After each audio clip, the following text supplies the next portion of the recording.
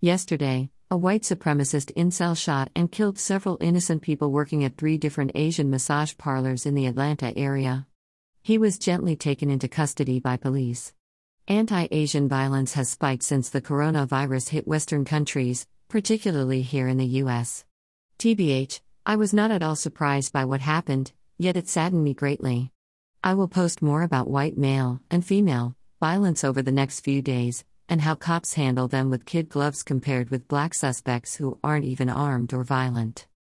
In the previous post, I wrote about how racism is perpetuated by people as it's taught to each new generation that is born.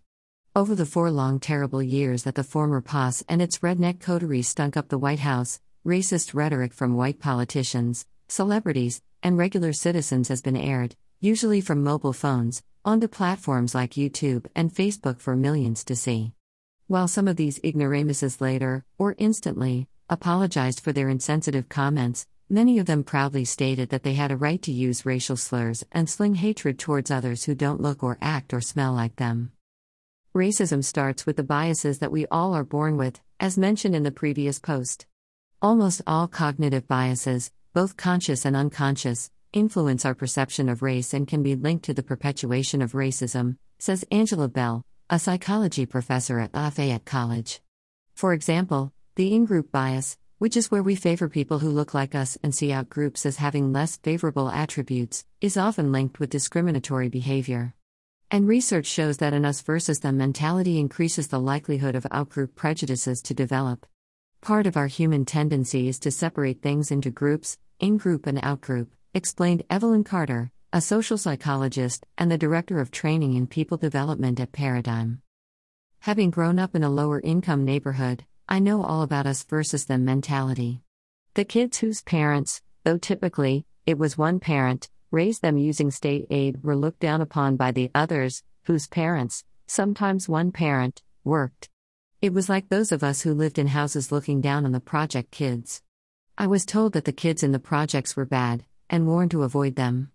I attended an intermediate, 5 to 6 grades, school that was located a few blocks from one of the more notorious projects in my hometown, now torn down with nicer income-based apartments where the old projects used to stand. The kids in the projects nearby used to fight on their way to school at times, and on the way home. They were very physical, loudmouthed, intimidating. These were the kids who bullied me from grade 5 through high school. I had a low opinion of such people then and still do to this day. The us versus them mentality is triggered by perceived threat, symbolic or realistic, and that can lead to prejudiced decisions. Research has found that the in-group bias can lead to employment discrimination, as well as racial bias in police investigations and judicial decisions, among many other things. When we have a historical context that some groups are less than and people are coming and taking things from you, that's implying realistic threat. When you're told people are infringing upon your way of life, your values, that's amplifying symbolic threat, said Carter.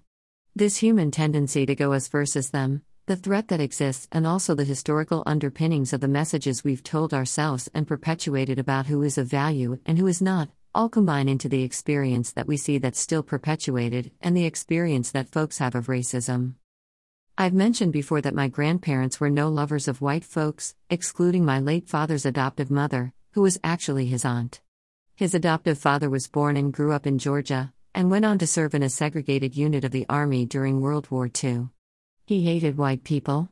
My maternal grandparents didn't much like whites either, though there were some they tolerated, my grandmother more than my grandfather, who was simply not a people person, probably who I get my solitary nature from. These people grew up during Jim Crow, and some even knew of people who had been lynched or otherwise ill-treated by whites. An angry group of rednecks scared my maternal grandparents and their neighbors out of a job in one shithole town here in my home state, a story my grandmother told more than once that scared the bejesus out of my brother and me when we were younger.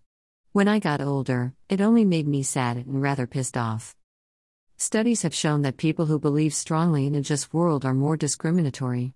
For example, one study published in 2018 in the Journal of Experimental Psychology found that they have a greater tolerance for police violence and support lowering the age of criminal responsibility for crimes committed by black teenagers. But probably the most famous bias that's been linked to the perpetuation of racism is implicit bias, also called unconscious bias. While implicit bias has recently been the source of academic controversy due to its poor reliability and validity scores, it's long been linked to the continued discrimination of racial minorities. Implicit bias describes what's happening when, despite our best intentions and without our conscious knowledge, racial stereotypes and assumptions can affect our actions. The problem is that even if you're aware of all the different biases and how they affect us, research shows that overcoming biases is an uphill battle that frequently results in people going back to their old ways after 24 hours. Intervention is great, but we go right back into those same environments that reinforce biases, explained Carter. And on top of that, we're terrible at estimating our own levels of bias. Or as Bell says, we don't know what we don't know. For example, a study published in 2019 found that people overestimated their levels of racial and gender-based egalitarianism. The study also showed that the effect was strongest among the most prejudiced, and diversity training did nothing to change it. Bell and her colleagues conducted a series of experiments where people were given a list of racist behaviors that were purportedly done by a fellow student but were actually that person's own behavior. First, we surveyed participants on things like whether they've ever laughed at a racist joke or used the N-word, Bell explained. Months later, the participants were invited back to evaluate what they were told was a randomly selected survey, but it was actually their own. Study participants consistently evaluated themselves as less racist than this other person, even though the racist behaviors were their own. Stephen Roberts and co-author Michael Rizzo identified 7 factors that help to promote American racism: categories, factions, power, segregation, hierarchies, pacifism, and the media. They stated that pacifism is the most problematic of the factors because it is apathy towards these systems of racial advantage and the denial that these systems exist. An issue I've discovered lies with all white people I have had the misfortune of speaking about racism with. There are all these factors in place that allow racial hierarchies and inequalities to persist, and we just don't do anything about it, and I think that's the biggest problem. If people decide to no longer be passively racist, that's the momentum we need to push us all in the right direction. Thinking you're not racist is not enough. Stephen Roberts. So according to Roberts, awareness of how the system works is the first step in moving towards a more just society. When people look at a problem from a systems level perspective, people are more motivated to actually want to fix the problem, he said, explaining that the system gives us more room to intervene rather than just punishing individuals.